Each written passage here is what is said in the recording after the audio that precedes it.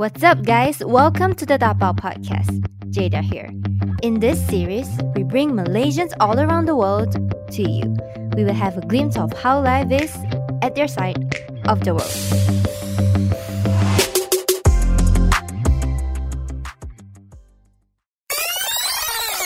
It was very conscious where I make sure that I don't see this as a sacrifice. I don't want it to be a sacrifice. It is a choice. It's not a sacrifice. I'm not sacrificing anything.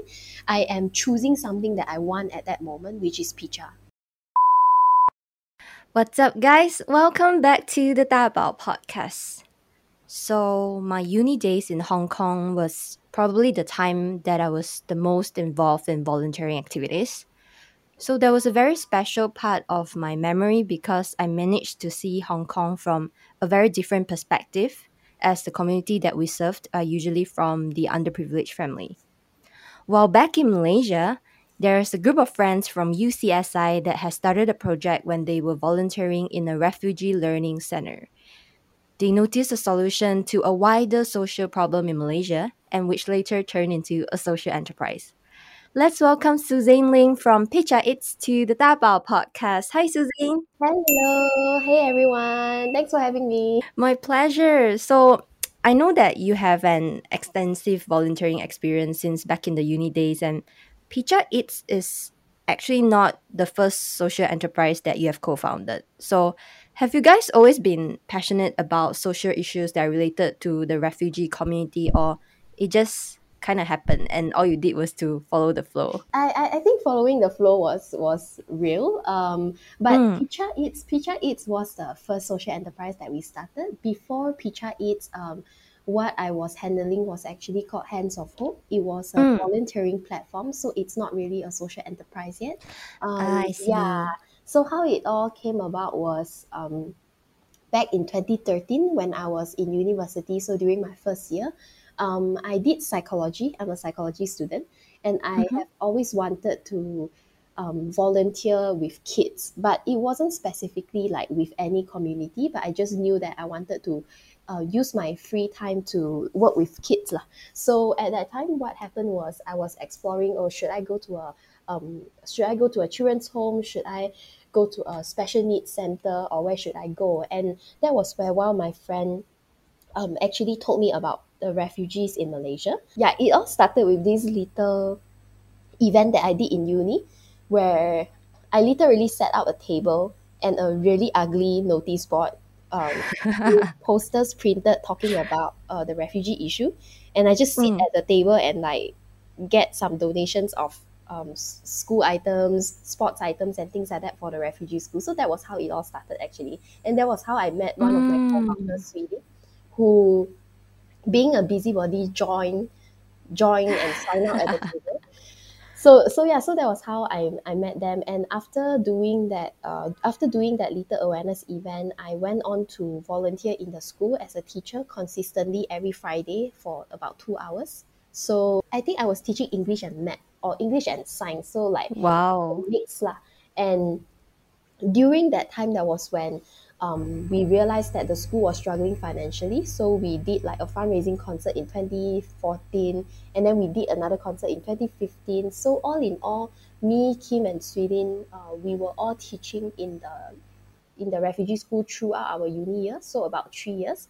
And that was when in 2015 we realized that a lot of our kids at the age of like 14, they have to drop out from school because they have to work in KK Mart, Pasar Malam, and places like that. And that was when we started thinking, how can we help their families to be financially more sustainable so that the kids don't have to end up dropping out to work.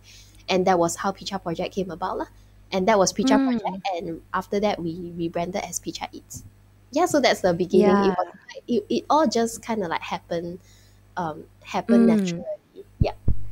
So I guess like people always assume that you just choose to tackle a social problem, but it was like you guys were involved for like throughout the uni days, so it was like 3 years in, right? 2.5 years in, and Two then and a half years. Yeah.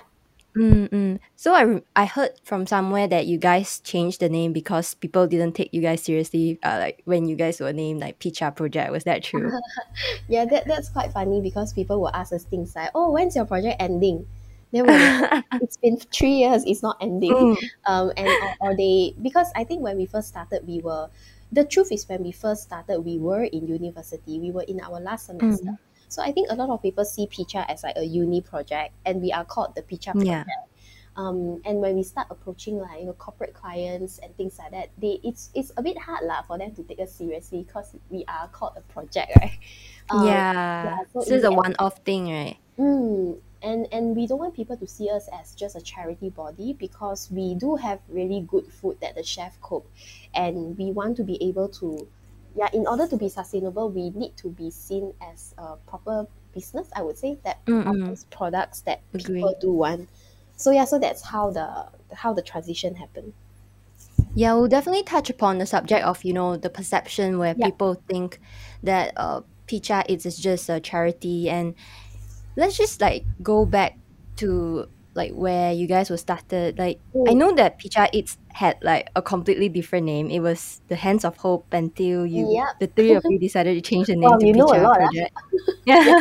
There's a beautiful story behind it. Can you share with us a little bit more? Okay, so Hands of Hope, for Hands of Hope, it was actually the, okay, let me think where to start. It's such a long story. Before I started volunteering, I actually went to my uni and asked them, is there any volunteering platform that, I Mm. can find a place who needs volunteer? And there is none. And I was surprised that I can't be the only uni student who wants to volunteer, right? There must be Yeah. more out there. So after I found out about the refugee school, I started Hands of Hope in my university, which was like a student club lah. It was like a club where whoever who wants to volunteer, you can sign up, and I will match you to a place who needs teachers. So that was what Oh, Hands of so Hope is about. It cool. was like a volunteering platform. So that started in 2014, I think. In 2014, Mm-hmm. we started Hands of Hope. That's where my co-founders joined in Hands of Hope as well, because through volunteering, okay, because in our uni we also kind of need to claim co-curriculum points. so Yeah. so I was thinking, like, since you need to earn points anyway, instead of going for a movie night or like some treasure hunt, why not volunteer and claim your Mm, points and make a change at the same time? So that's why I set Hands of Hope up, because I think that there must be people who also want to volunteer lah, and kids need true. teachers, so why not? So I set up Hands of Hope in 2014, set up like a little club and committee, and that was how it started. So in 2016, when we started selling food, we were still in uni, so we call it Hands of Hope Kitchen. Um, yeah, Ah. that's why it's called Hands of Hope Kitchen for about Mm, mm, 3 months, I think, before we change it to the Picha Project. yeah. Yeah. And I think Pija is the name of like one of the refugee families that you guys were working Yes. with, right? Yeah. So Picha is the name of the son of our first chef. So when Mm-hmm. we first started, how it happened was, we had a student who said that she needs to drop out because she needs to take care of the family and cook. Then we were thinking, Mm. then we were trying to find ways to keep her in school. Then in the end, we got one of the auntie who stay in her house as well, who is not Mm-hmm. working. We thought to try out with her, and she is Picha's mom. So we tried out with this Oh. mother whom we call her Genu lah. Genu actually means mother Mm, in their Chin language, but we call her Genu until now actually. And mm. she started trying out, and at first she was actually very nervous because she's like, oh, can I cook for 20 packs? I don't think I can. So she's quite nervous, but Mm. after trying for a few times, she kind of picked up on it, and it started taking off. And because it was our first kitchen, right, we were there a lot of times, like figuring out the packaging, spending time with Mm. her, spending a lot of time with the son. And when we decided to run this full time, we wanted a name that has a deeper meaning lah, not just some random kitchen. So we thought, why not name it after the boy, Picha, Mm-hmm. because it is a constant reminder to ourselves that we started for the families, and no matter how we continue to grow, we should always grow for the families as well. So that's how the name came about, where Mm. we are called the Picha Project. Yeah, and then now Picha Eats. Yeah, it's like a name where you see, then it will anchor you back to, the initial mission, like how you Yeah, guys started. yeah, Yeah, so are you guys still in touch with the family? yeah. We just visited them Wow. like last month. Um, Yeah. Yeah, and since I've been living in Hong Kong for quite some time, right? Mm, I'm guilty for not knowing much about the social issues that are involved with the refugee in Malaysia. mm. So, could you please share with us a little bit more information about why did the refugees choose to come to Malaysia instead of staying in their home country?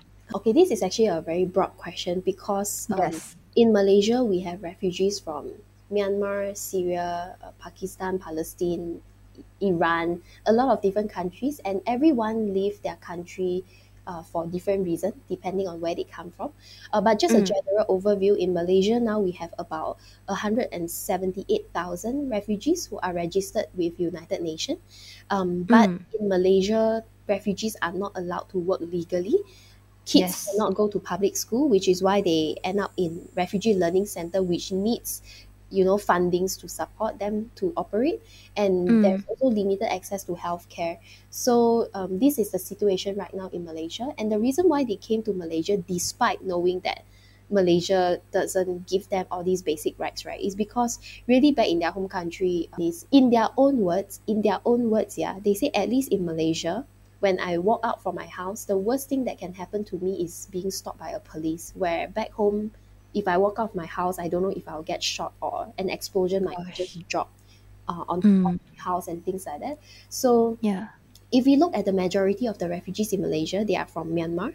So from Myanmar, there's also Mm, from Myanmar is a lot of, I think now you can also see on the news, a lot of mm-hmm. persecution Yes. due to political belief, religious belief, due to different ethnic group. So in Myanmar, there's like a lot of ethnic group, and from my knowledge, the Rohingyas issue, which I think Mm, everyone knows, mm-hmm. because of slightly different skin color, different background, different religious belief, that they are persecuted in a very, very, very bad way.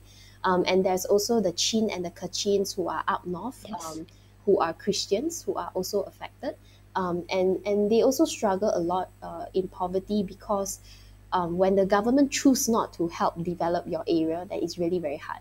So that's on the Myanmar side lah, which now things is unfortunately messy again. So Mm, I'm not sure how things will unfold, but I think if we follow the news, we know that things are again unstable in Myanmar. Um, yeah. and then moving forward to refugees from, let's say, Syria. So Syria has been going through a crazy civil war for the Civil past, wars. Yeah. yeah, Mm, like almost going to be 9 years already. Yeah, 8 9 years, or yeah, I think it should be 9 years if I'm not wrong. So that mm-hmm. itself also, you have nowhere to go actually. Like really, you have nowhere to go. And like one of our chef, she came from, her hometown was the HQ for ISIS. So Oh, imagine if you stay in a place where ISIS has claimed as their HQ, they territory. get, yeah, they get Mm, attacked by Russia, they get attacked by US, and then they get attacked by all these forces who claim that they wanna take out ISIS and things like that. So, but the people who are struggling is the people lah. The people who stay there are affected. So that's Syria, and then Palestine. You have the whole Gaza conflict, which is again crazy. Um, mm, our chef from Gaza said that yeah, it's really like living gosh. without life, where your Mm, electricity get cut off for no reason, and then someday they cut off your Wi-Fi, someday they cut off your water. It's like, it's almost like playing a mind war where they just want to like drive you crazy. And economical activity is also very low, because there's really nothing much going on there. So things are quite, I mean, if you look at things on a broader view, a normal human being with family would find ways to live. I think this is a very normal thing that yes. every one of us will do. If let's say today, like touch wood, right, there's a war happening in Malaysia, I would pack my bags and leave if I have money, right? Just buy a plane ticket and find somewhere and seek for refuge. And that was what they did. But I think Mm, the issue is that when they pack their bags and leave and they come to Malaysia, they struggle a different set of challenges, which is very hard to sustain, very hard to survive, very hard to find job. The kids might go to school, might not go to school, but in their own words, again, at least they won't die, right? At least they won't get killed. yeah. So I think Yeah. now the question is really, how do we help them not just to survive, but to help them to have have a normal life. I'm not even saying have a good life, have a normal life where they can do the basic. And a lot of people that we meet actually tell us that they are willing to work hard. They don't want to rely on handouts. They don't want to rely on their relatives sending them money. So they really want to work hard. Yeah, so basically, like, they are just trying to fulfill, like, the lowest Maslow hierarchy of needs, right? Just to have a safe space to live in. Yeah, really just to have a safe space. And I truly believe that when you open up opportunities for them to work, right, a lot of things will fall into place. Like, parents start working, start earning a bit of money, and then the kids get to go to school, and then they become educated. Education can break the cycle of poverty. And yeah, so right now I think the frustrating thing is that they are not allowed to work legally, which is a huge constraint, because there are many high skilled people among the refugee community. Like, even among our chef, we had a lecturer. They are very smart and very skilled. That they don't have a place to, show their skills and to work. Yeah, they are not able to. Yeah, and I like what you mentioned, right? I came to know that many of the chefs that you guys were working have like tertiary education background, and Yeah. many of us are actually very curious about how do you guys work with the family. Like, you mentioned, right, you cannot employ them. So Yeah. do you split the sales? Yeah. So we can't employ them legally. Mm-mm. When we wanted to start this business, we spoke to some lawyers, because we also don't want to get ourselves into trouble lah. True. So we spoke to some lawyers, and they told us that in Malaysia, in order to be considered as employment, there is 3 criteria. First is they are within our premise. Second is there's a fixed working hour, and third is there's a fixed pay. So after finding out about this, we went around all 3 lah. So how we work is our chefs. Yeah, I mean that's the beauty of Malaysia. You can always find loopholes. But anyway, so what we did was the chefs work from their home, and the chef get paid what they cook for, and they of course don't have a fixed working hour, because it's Yeah. you just cook when you have orders. So how we work is that with every sales that we get, so 50% go to the chef, where out of the 50%, half is ingredient cost and half is their profit. And another 50% comes to Picha, where we cover everything else, like packaging, delivery, customer service, sales, marketing, operations, hygiene check, training, R&D, and everything else to keep the business. Many of them, Yeah. other than cooking. Yeah, so basically, if you want to think about it, the chef focus on buying ingredients and cooking. They don't have to worry about getting sales, maintaining the customer service, or even restocking packaging. We will settle all those stuff for them. So that's how it has been for the past 5 years. Yeah, I think that's not just like the beauty of Malaysia, that's the beauty of entrepreneurship, where you guys just find solutions around the existing limitations. Yeah, no choice. I have to do it anyway, so just find a way. Mm. I know that you guys take pride in giving a fair pay to the chefs. Like, how do you balance between doing the right thing and still taking care of the sustainability of the business? That is a very, very, very difficult question. Yeah. I think a lot of people ask us what's the challenge of running a Picha. I would say, or a social enterprise lah. I always Yeah, answer that in that. general. Yeah, I always answer that running a business is tough on its own already. Because I mean, you need to look at marketing, sales, and everything under the sky. Running a business is very stressful, and I think running a business with an impact gives it an extra layer of challenge, because a lot of times we have to make decisions that don't have an answer. We have to make decisions that I cannot go to like the book of ethics and find is this right or wrong. Everything is debatable, just depending on how you look at it. So one very real example that I can give you is, for example, food poisoning. So we are running a food business where we are serving to corporates and Yes. clients who are paying. So when the food quality is bad, it doesn't reflect on the chef itself. It reflects on Picha as a whole, who represents like 15 chefs. So because of that, we have to be super strict with the chef, that they have to follow all the hygiene standard, like do not put food on the floor, you must wear glove at all time, you must wear hairnet, you cannot be late. If the client order 5 chicken biryani, you cannot give 4, you must give 5, because things like this happen. So all this training take place, and all these rules and regulations are in place. But there are people who can also twist it around and say you are too strict on the chefs, like you are a social enterprise, why so strict? But what? How should we assure the client side if proper standards are not in place for kitchen? So things like that lah. It's sometimes things that we have to struggle. And for example, when there is a chef who really cannot cook, do we continue training them even though we have tried like 10 times and they still cannot cook one dish, or do we let them go because the effort that we put on this chef to train her for 10 times could have trained another chef who pick up and already start taking off.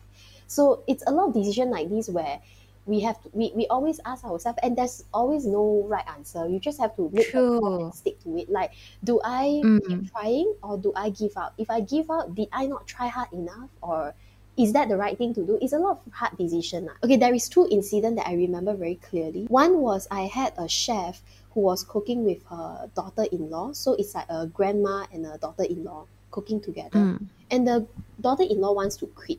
And when she quit together with the grandma lah, cause they are like a duo together in the kitchen. But after Mm. quitting, the grandma came to me and say she want to continue. She doesn't want to quit. And I think there's like some family drama happening internally that I can't really intervene because like Yeah. the daughter-in-law is telling me no no no, don't let my grandma cook. She is like old and weak. But the grandma like no, I'm healthy, I can cook. So I mean at that time I could make two decisions. One is I just leave it because they already say they don't want to cook and I don't want to be involved in this family drama. That is one. Another way to do it is to go the extra mile and really visit them at home, listen to them, hear them out, really find out can the mom still cook, send her for a medical checkup and all that stuff. There is two ways, and both ways no one would say is wrong. I mean, both ways someone can say it's Mm. wrong, both ways Mm. someone can say it's right. Like, Exactly. a business coach would maybe ask me why spend so much time on one family, take in another. And then True. the social side will say no, don't give out on anyone, right? Things like that. So in the end, thankfully, I took the second step. I went to talk to her, and in the end Wow. we continued working, and that was one of the best decisions I've made because she's an amazing chef. She loved cooking and her heart is really at the right place, and I never regretted that decision lah. Everything was well after that. So those are the place where even if I ask my co-founders, they will tell me, "Oh, you decide, lor. See, you want to go the extra mile." And then another incident was this chef who unfortunately had a food poisoning case. And Oh, yeah, so something that she cooked went wrong, and these are mistakes that no matter how much precaution we make, sometimes something go wrong. it Maybe happens, right? yeah, it happens, and that the food poisoning case. But I think what followed after was, after the food poisoning case, there was still things that we try to work out, but it was very hard for hygiene. So when we went to her house and I had to actually tell her that I'm so sorry, we have to draw a line here because we've been trying out a few things and you seem like it cannot collaborate well to keep the hygiene proper. So when we went Mm-mm. to have the conversation, it's actually that I was actually there to draw the line and put this to an end with this specific chef. But when I was there, she started crying. She said she will really, she understand now that it is really very serious. So again, I have to Mm. decide: do I continue, or is she doing this now because we really drawing a line and she know that it's serious? Then I'm like, if she's serious, why earlier she not serious? So it's a lot of questions. And then Oh do I give it gosh. another shot or no? Because it's food, it's really quite risky.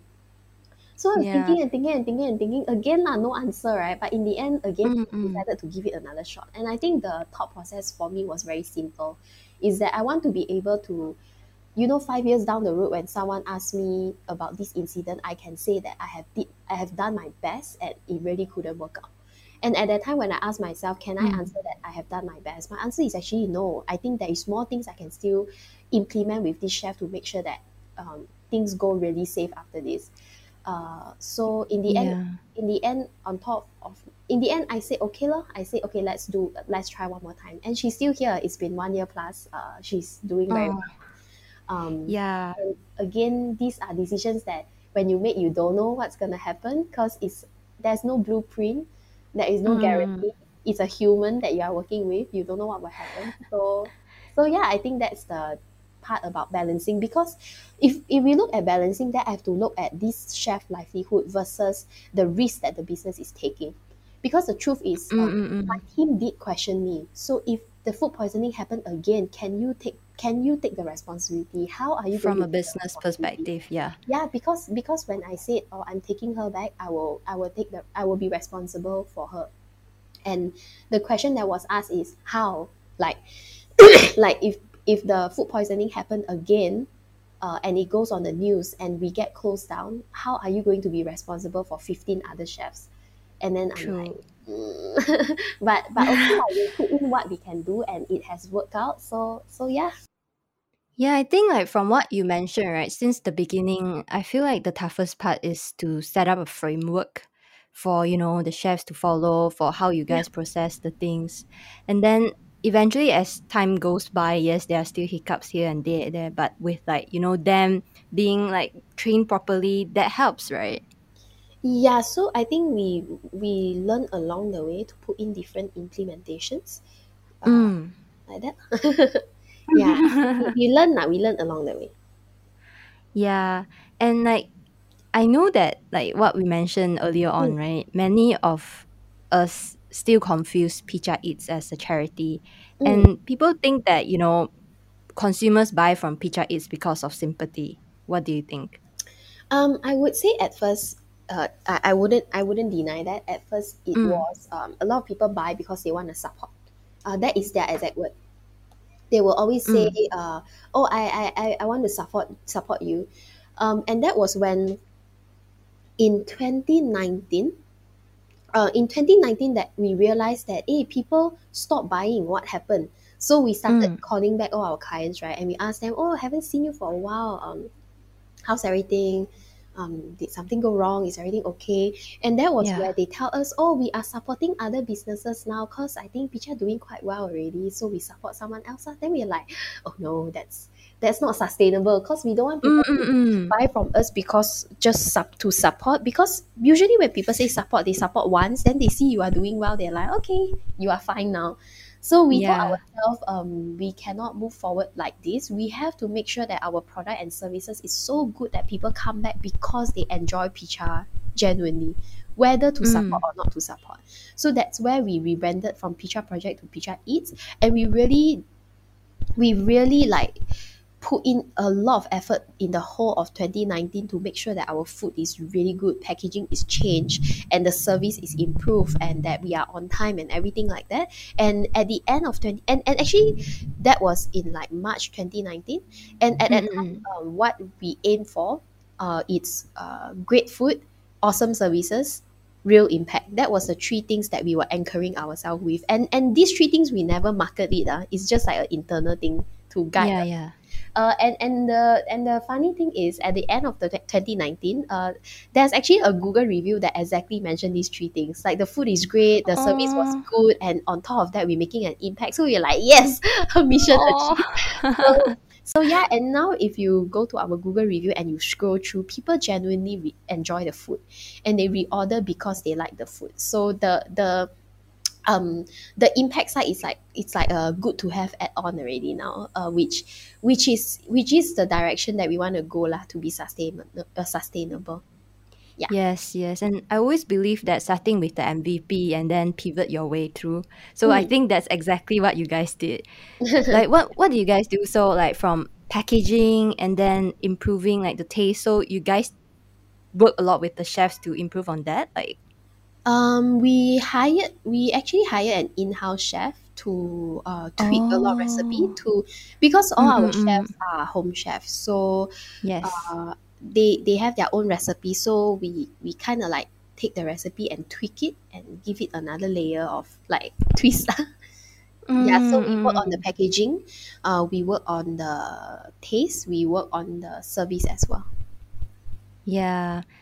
Wow. And that takes courage as well, right? Because that means that you have to pour extra money into improving Yep. that. And I'm so Huh. happy that it turned out Yep. so well. Yeah.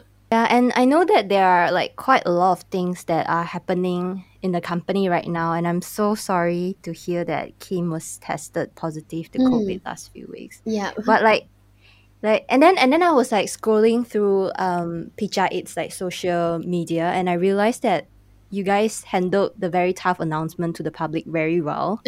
And yeah, and you reassured everyone that, all meals are still safe except the ready to heat meals that I Mm, think were impacted because those are the ones that are packed in the office. yep. So those were the things that we see from the outside. So how did you feel and react when that happened? I actually haven't shared this before anywhere. You were the first one who asked. Mm. 2 weeks before Kim was tested positive, my two co-founders, Kim and Sweden, were actually taking a one month break because the truth is we've been working every single day for 5 years.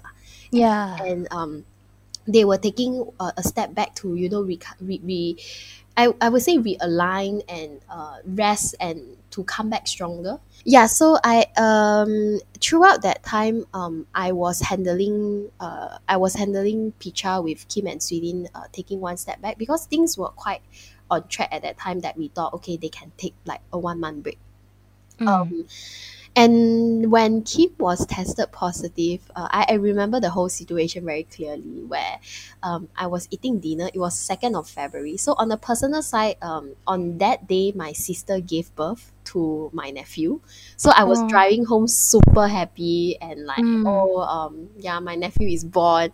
And then went home very happy, eat dinner. And halfway through my dinner, half eaten plate at 8:30, I remember very clearly at 8:30, Kim called and say I tested positive, and I'm like, oh shit. um, Mm. Oh and my god. I remember I took my phone out because I don't want to freak my parents out, right? So I took my phone out. I went outside of my house to continue a few phone calls, and when I came in, it was like 11. So for Oh. like 2.5 hours outside, we were calling and sorting things out. I think when I got the news, how I felt was that there are different layers of concern. I think the first layer is how will the team take it? Because I think as the employer, it is our responsibility to protect the team lah. So Kim hasn't Mm. been coming into the office, but her mom has dropped by. So her mom Mm. has dropped by, Mm. and the mom is obviously a close contact lah, right? So Mm. in the end, what happened was we had to call every single person in the team. There's like about 15 of them because I don't want to drop a message and like, hey, someone tested positive. I mean, it will freak them out. So Yeah. called one by one, explain to them and tell them that we don't worry about the business side of things. I want you to make sure that you are okay. If you are, anxious and concerned and everything, talk to us. Don't worry about other stuff, like worry about yourself because they live with their parents, some of them, so they are also worried, right? Mm. What if they Mm. spread it to their parents? Yeah. So so we made all the calls, called someone who could help me with some comms advice on how should I announce this and even should I Mm. announce it or not, because it was a week before Yeah. Chinese New Year. So I'm like, do I announce it? Because Such a big dilemma. yeah, because the truth is the food is not affected besides ready to heat Mm. meal. So can I just call the ready to heat meal people and not announce it? Then after that, like after a lot of thinking and discussion, we're like, okay, we have to announce. And I think that is one layer, which is worrying about the team and worrying about the chef whose sales might be affected because of this. Mm. And another layer of concern is the ready to heat meal, which is produced in our office. Because at that time, Kim was tested positive, but she hasn't been in the office. So the meals aren't affected. But the Mm. mom did drop by. So do Yeah. we still send out the meal or not? So according to FDA and WHO and all that, it doesn't spread through food and packaging. Yes. But the worry is there lah, and it doesn't make sense for us to send out food to the clients when we know that they will be worried. So that's the second layer Mm. of concern, because on Wednesday that was when the ready to heat meal was supposed to go out. So we got the news on Tuesday night, which means Oh. we have about like 300 boxes of food in the freezer right now that was supposed to go out on Mm. Wednesday. Then the Mm. next question is, do we send it out or do we not? Because Yeah. that's like a few thousand in the fridge. So in the end, we decided not to. We don't want to put anyone into any risk of anxiousness or worry. So on Wednesday, the team went on full force to call every single person who was supposed to receive their mail to tell them that we have to postpone your mail because there is a suspected case in our office and we don't want to risk anything on your side. Everyone really appreciated the call because we called one by one personally. Wow, one by one, 300 of them. No, not 300, 300 meal boxes, so about maybe Oh, 45 to 50 of them. So all each right, all person right. get like about 6 meals lah. So that, Mm-mm. and then after that, everyone went to do swab tests. So we sent everyone out to do their swab test, right, just in case. So Yeah. that's the third layer of concern on my side lah, where I was counting the money. Oh my gosh, like swab test, Mm. that's a few thousand. Yeah. Sanitization, a few thousand. All the meals in the fridge, a few thousand. If they come back positive and we need to quarantine, that's like another 4 productions that needs to be cancelled, another few thousand. So I'm like, I mean, stress Oh lah. gosh. Business is already not so good, and now there's like Mm. another layer of of money flying away. So, but Mm. again, sales we can always bring back sales. What's most important is the team's well-being. I think that was my most concerned part. I want to make sure that the team is okay, and the clients are okay. And yeah, then after that on Thursday, all our results came back. Everyone tested negative except for one Thank God. person. Yeah. So one Mm. person did test That's positive. cute, right? Yeah, so one person, no, Kim was already tested positive. Oh, okay, Yeah, I so see. one person did got tested positive in our office, where we have to then close for 2 weeks lah for quarantine.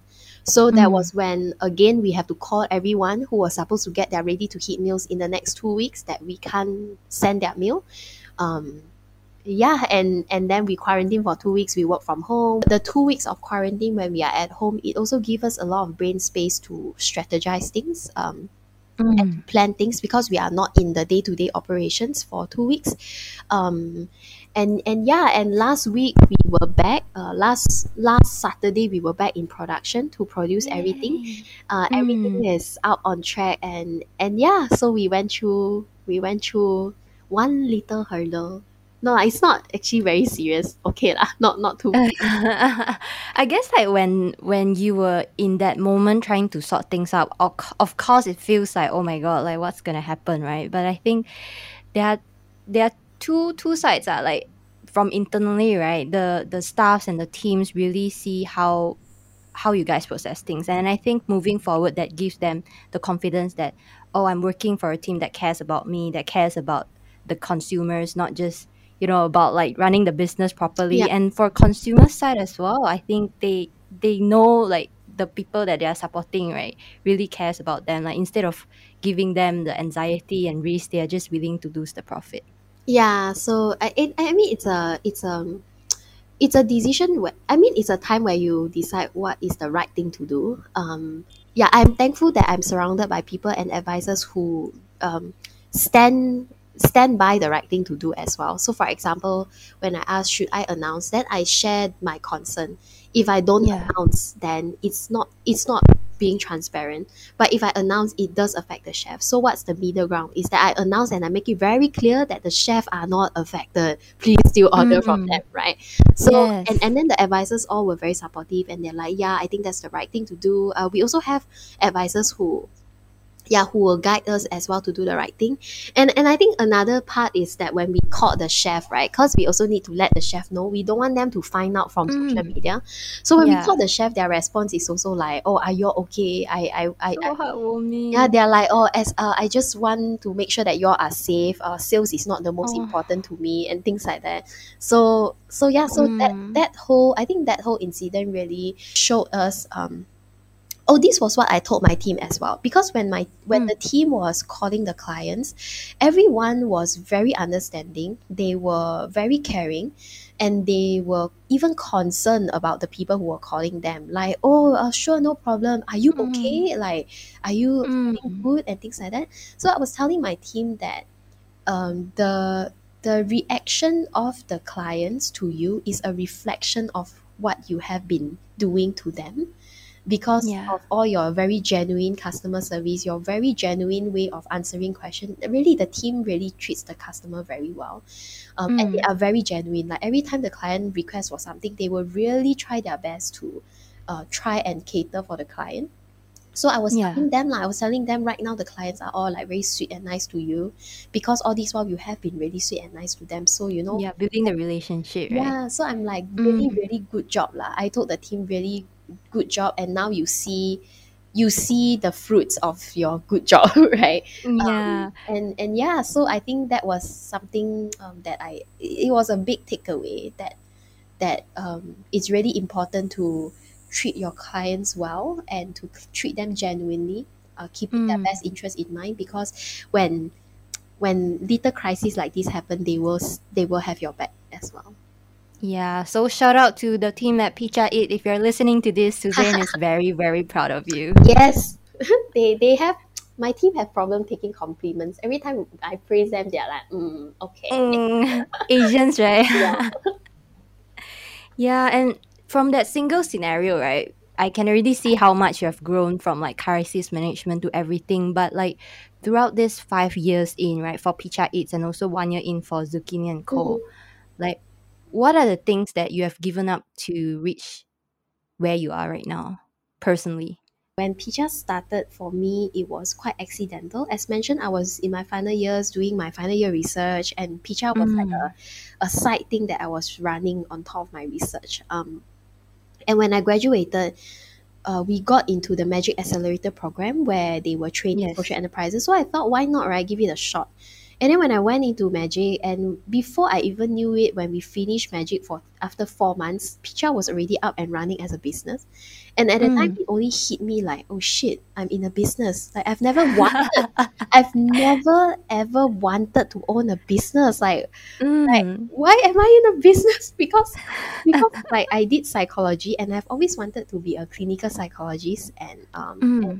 do my master's PhD, and and really work in a hospital as a psychologist. That's what I always wanted to do. So when it hit me that I am running a food business, and I am not doing my master's, for about 1 to 2 years, it was quite hard actually emotionally for me. Just Mm. a personal thing lah, where when Yeah. things get really tough, and when I say tough, it's not like a tough work kind of tough. It's like physically draining kind of tough, where we were doing the catering personally. So just to give you What? an image, yeah, we were doing catering personally, me, Kim, and Oh, Sweetie, I didn't for, know that. for In 2 years.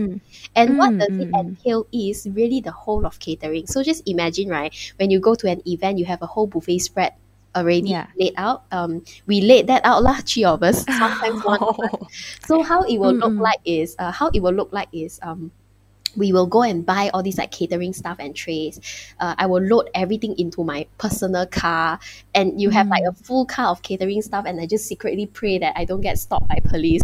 So how does it look like is, let's say if it's like a lunch catering, we will wake up at about, let's say, 7, drive to the chef house, bring them the trays so that they put the food into the trays, and then we bring all the food, put it back to our car. And that is where there's different situation lah. Like you have chef who the house have lift, so that's good, no problem. And then you have Mm. chef who live on the 5th floor who has no lift. So, Oh, so damn. yeah, I really remember very clearly. I remember I would always wake up a bit earlier so that I can go to like the mama outside their house and drink a teh tarik before the craziness starts. So carrying curry chicken and rice up and down the 5 floors of steps, for Wow. like, let's say 80 packs of food, just like running up and down. Then after that, we drive to the client's place, and the client's place are usually corporate. So corporate, you go through loading bay, and when you go to the loading bay, Another round. it's all guys, and then you have these like two young girls who are 33 years old trying to unload Oh. catering stuff. So that's actually very funny. So I always remember it was so funny. So we will open up our Avanza. I drive my mom's Avanza, which is super angry also. Like, why you take my car and do catering? So I open up my Avanza, take down this super big trolley, load all the food up on it, and then try to push out. I'm not sure if you've been to a loading bay, but loading bay is always very high because that's how the lorry unload stuff. Yeah, I've Right? seen one. So we have to. So for us normal human who doesn't have a lorry, we have to unload at the lower platform and push it up that level. Oh And god. it's usually very steep. It's usually at least like 30 degree at least, if not 45. It's very, very steep one. So like two young girls, we will push with all our might 80 packs worth of food out there and to go into the loading bay. And the loading bay is always like a lot of guys, a lot. It's just Yeah. two girls. And then we also a bit intimidated, a bit scared. Mm.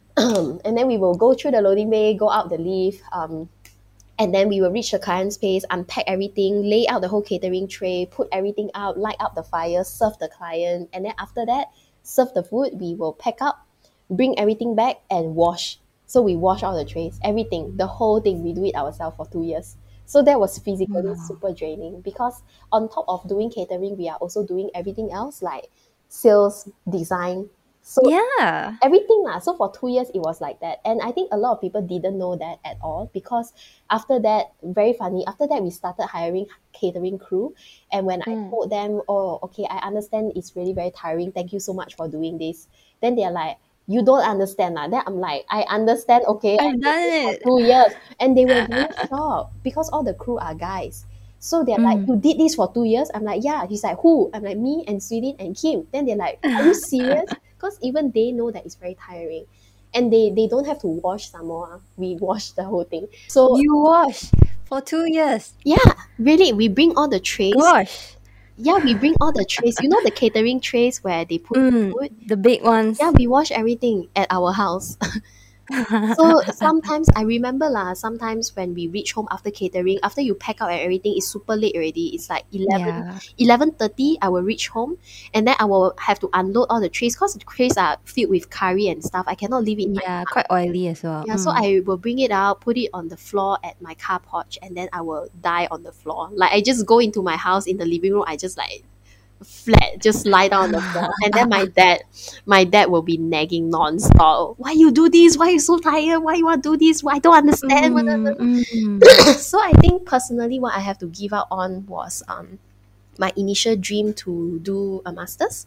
That is one. So my initial dream to do a master's, in the end, of course, I've been in Picha for 5 years. The master's never happened. And I really, really wanted to study abroad. So I got shortlisted for Chevening scholarship, but in the end, in the end, I emailed and say, oh, due to some unforeseen circumstances, I had to postpone. Very unforeseen.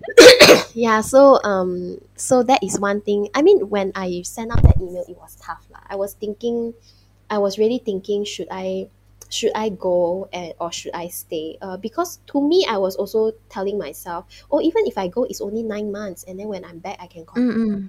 But again, I was thinking to myself, Picha is at a state where we really need people, right? So if I, as a co-founder, leave and go and do my master's in UK, like for what? Like why? Why would I do that to my team, and why would I do that to the chef? So in the end, I decided to stay. So that is one.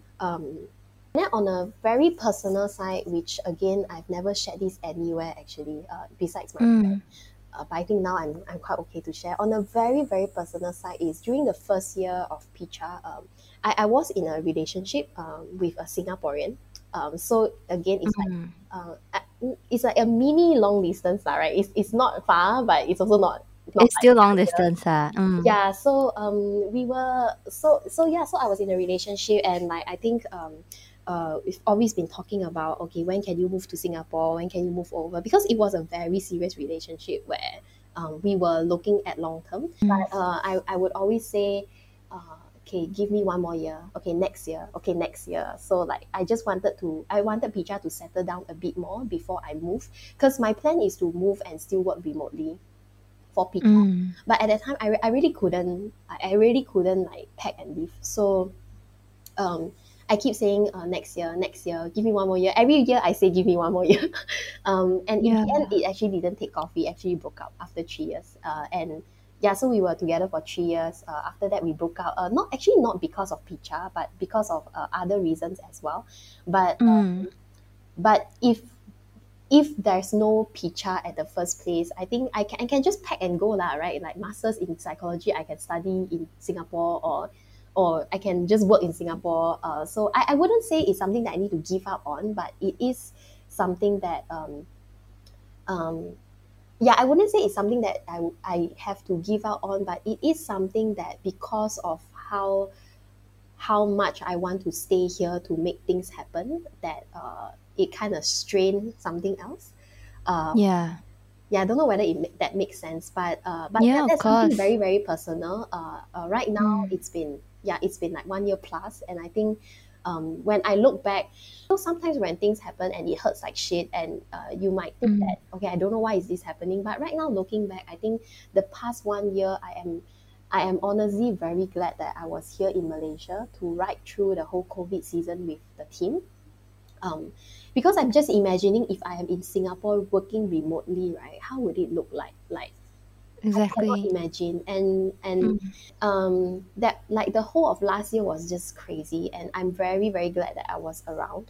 Um, and I'm around like wholeheartedly, not like half half. Okay, should I go to Singapore? Should I be here? Because that did affect me mentally, where I'm like, do I go all in Picha because I need to move after that? Like it's a lot of like questions like that lah. And also, Mm. of course, Mm. like this year, um, to be here during this time where like team we are going through a bit of restructuring, and yeah, I think overall I'm just very glad that I am still here. And I think Yeah. that I wouldn't say actually both the masters and the relationship, I wouldn't say that it's something that I need to give up on. I think it's just how life works, and I think if anything the biggest lesson I have learned is that a lot of times life don't work out the way you plan. Nothing work out the way I planned. Like I planned to graduate and Mm. go for masters, and never ever thought I would run a food business, but I end up here. I have always planned to, I have my timeline lah for my personal life. Like, oh, I want to get married at 27. I want to, have my first pregnancy at 29. Very, very, very very naive and think that you can control everything, right? But things just True. don't work that way. So yeah, so I think that's the thing that I've learned. But I think one big life lessons is that I learned is that um, a lot of things you really cannot control. There's a lot of things that I really cannot control. But what I can control is to make sure that whatever I have on my hands now, I do it to my best. Whatever time I have now, I spend as much as I can with the ones that I love, and whatever that I do now, I make sure that I am doing the right thing that creates impact. And yeah, whether or not in the future how it will turn. Mm. Because if you ask me 10 years down the road, what's my vision for Picha? Yes, I have a vision, but I am also very aware that things might change and might not work out the same way, because I mean, who knows, who saw this pandemic coming? um, True, true, true. yeah, that's like kind of like my state right now. Yeah, I resonate a lot with that because sometimes, when circumstances change, then we have to make like some very difficult Mm, decisions that at that point, we wouldn't even know if that's the right thing to do, right? mm. Because if we take another path, then life seems easier, I would say. But then we Yeah. still, yeah, we still persist with what we do. And I think one very important thing is that we need to know no matter what decisions we make, right? We live by the consequences of those Yeah. decisions. Mm. Sometimes we need to lose to gain. That's probably the biggest lesson that I've learned. And just to be very present. Because, Mm. like, we need to know, right? No matter at which state of our life, right? We will always wonder what will happen if we make another decision instead. Mm. But if we really make the other decision, right, we'll probably think about the other decision as well. Yeah. And there's really no right or wrong things to do, like what you mentioned, no matter it's Mm. like business decisions for Picha Aids or even the personal ones. Yeah. But if we choose it, then we just have to carry on and make the most out of it, I would say. Yeah, for me personally, I don't Mm. like to have regrets. And if I make a decision, I always make it with a very conscious mind that if let's say Mm. the Mm. moment that I decided that I will choose I won't choose not to go for my masters. It was very conscious where I make sure that I don't see this as a sacrifice. I don't want it to be a sacrifice. It is a choice. It's not a sacrifice. I'm not sacrificing anything. Wow. I am choosing something that I want at that moment, which is Picha. So the reason why I made that very conscious is because I don't want at any time one day, right, when Picha when things is tough at Picha and I go like, I sacrifice my masters for this. Why is this happening? Mm. I don't want that to ever happen, because that's very unhealthy. And the same goes to the Mm. relationship. Like even right now, sometimes my partner asks me, "Oh, do you think that you would have gotten married if it's not for Picha?" Then I'm like, "No lah, I don't want to think it that way lah, right?" So, um, And I don't want them to feel that way as well. It's not like their fault, right? Mm, So I'm mm. like, no, I don't think so. I think it's just how life turned out. And yeah, so I think I don't like to have regrets in a way where, what do I mean by that? It's not that when I regret on something, I'm like, no, no, no, don't regret. It's not like that. It's when I make a decision, Mm. is when I make a decision, I make it very Yes. consciously, and I know that if this is the decision that I make and something screw up after that, I will live by it, and I will own it up. I won't like, oh my, like, I Mm. won't I don't, Go, girl. yeah, I don't want to go like, oh my gosh, why did I do that decision? I regret it so much. I don't want to let myself fall into that. Where I can lah. Including that includes my personal life, like with my parents. I am Mm. also very conscious because I don't want, okay, just touch wood lah. Let's say something happened to my parents. I don't want to go like, oh my gosh, I should have spent more time with them. Why didn't I? Like, why did I shout at my mom just now? Mm. I'm also quite conscious in that. So let's say if someday I do, um, like speak loud to my mom, I will always like, give her a call or like hug her and I'm sorry. Like I just want to make Oh, sure that, um, okay, no regret. yeah, I really want to make sure no regrets. And I think that is one thing that I learned, from something that happened to me when I was 19 as well. So when I was 19, one of my very close friends, actually passed away very suddenly. And that was when, it hit me that life is very, very fragile, and we can go anytime. And that was when I was thinking, okay, if I am going to die tomorrow, can I say that I have done enough? And my answer is no lah. Like at that time, I was just, Mm. drinking bubble tea and living my 19 years old very useless life. And then, shortly after that was where I started volunteering, because I have always wanted Mm. to, I always wanted to, volunteer, work with the community after I graduate. Then I'm like, why not now? Just do something now lah. So that's how, it all started. So I think that mindset, from the age of 18 does help a lot, where I will be very conscious lah in how I live. And even if sometimes I'm not saying that I'm like super productive every day. Like sometimes if I just lie on Of the bed course. and watch Netflix or scroll Facebook mindlessly, I do it consciously as well. Like, okay, these 6 hours, I'm just gonna be completely useless. Oh shit, you're so mindful. It's kind of scary. Sorry. I mean, not all the time lah. I mean, I have my bad days. We try to be, right, as Yeah, I mindful try as to be. possible. I have my bad Mm. days as well. I won't Of course. I won't, hide that. I have my bad days as well, but as much as I can, even on my bad days, I am conscious that it is a bad day, and I will try to do Oh something gosh. about it lah. Mm, mm. Yeah. Yeah, and I think that like this session is like so fruitful. So to be honest, right, I do have like my set of questions that I wanted to ask before I come into this interview. And I just really trust the process and just let the conversation takes a life of its own. Mm. Like how Suzanne makes her life decisions as well. And really, when times are tough, we just do wonder about, what would happen if we choose the other decision as well. But all of us would still try to be mindful about it and just to live today as it is, and because the days that we take for granted right now will become the years that we yearn to relive again sometime in the future, I would say. And so for our audiences that would like to learn more about entrepreneurship, about your personal journey, and about what Picha Eats and Zucchini & Co. will be happening, share with us, how can we do that? You can follow us on Instagram. So for Picha, it's Picha Eats, Pichaeats. For Zucchini & Co. it's literally Zucchini & Co. Other than that, so on our social media, you can see a lot of our latest offering, our products and all that. But if you want to follow on a slightly more personal, not very personal actually, but just a bit more thoughts, then you can follow us on LinkedIn as well. My personal LinkedIn, Suzanne Ling, my co-founders, Kim Lin, Sui Lin, all the links. You can follow. Oh, I just realized that. Yeah, it's quite funny. Suzanne Ling, Sui Lin, and Kim Lim. Yeah, so yeah, you can follow us on LinkedIn. That's where sometimes we share some of our thoughts. That's where you can get updates. Yeah, and if you're stuck at home and scratching your head about what to eat next, do head over to pichaeats.com to order fresh meals and prepared meals. And if you're just too lazy to think about what to eat next, like tomorrow, the week after, do subscribe for their meal plans. Yep. So, yeah, and while you're eating the food, you're also helping them to put food on the table. I think that's the tagline of Pichais that I really, really, really love as well. Thank you so much, Suzanne. No worries.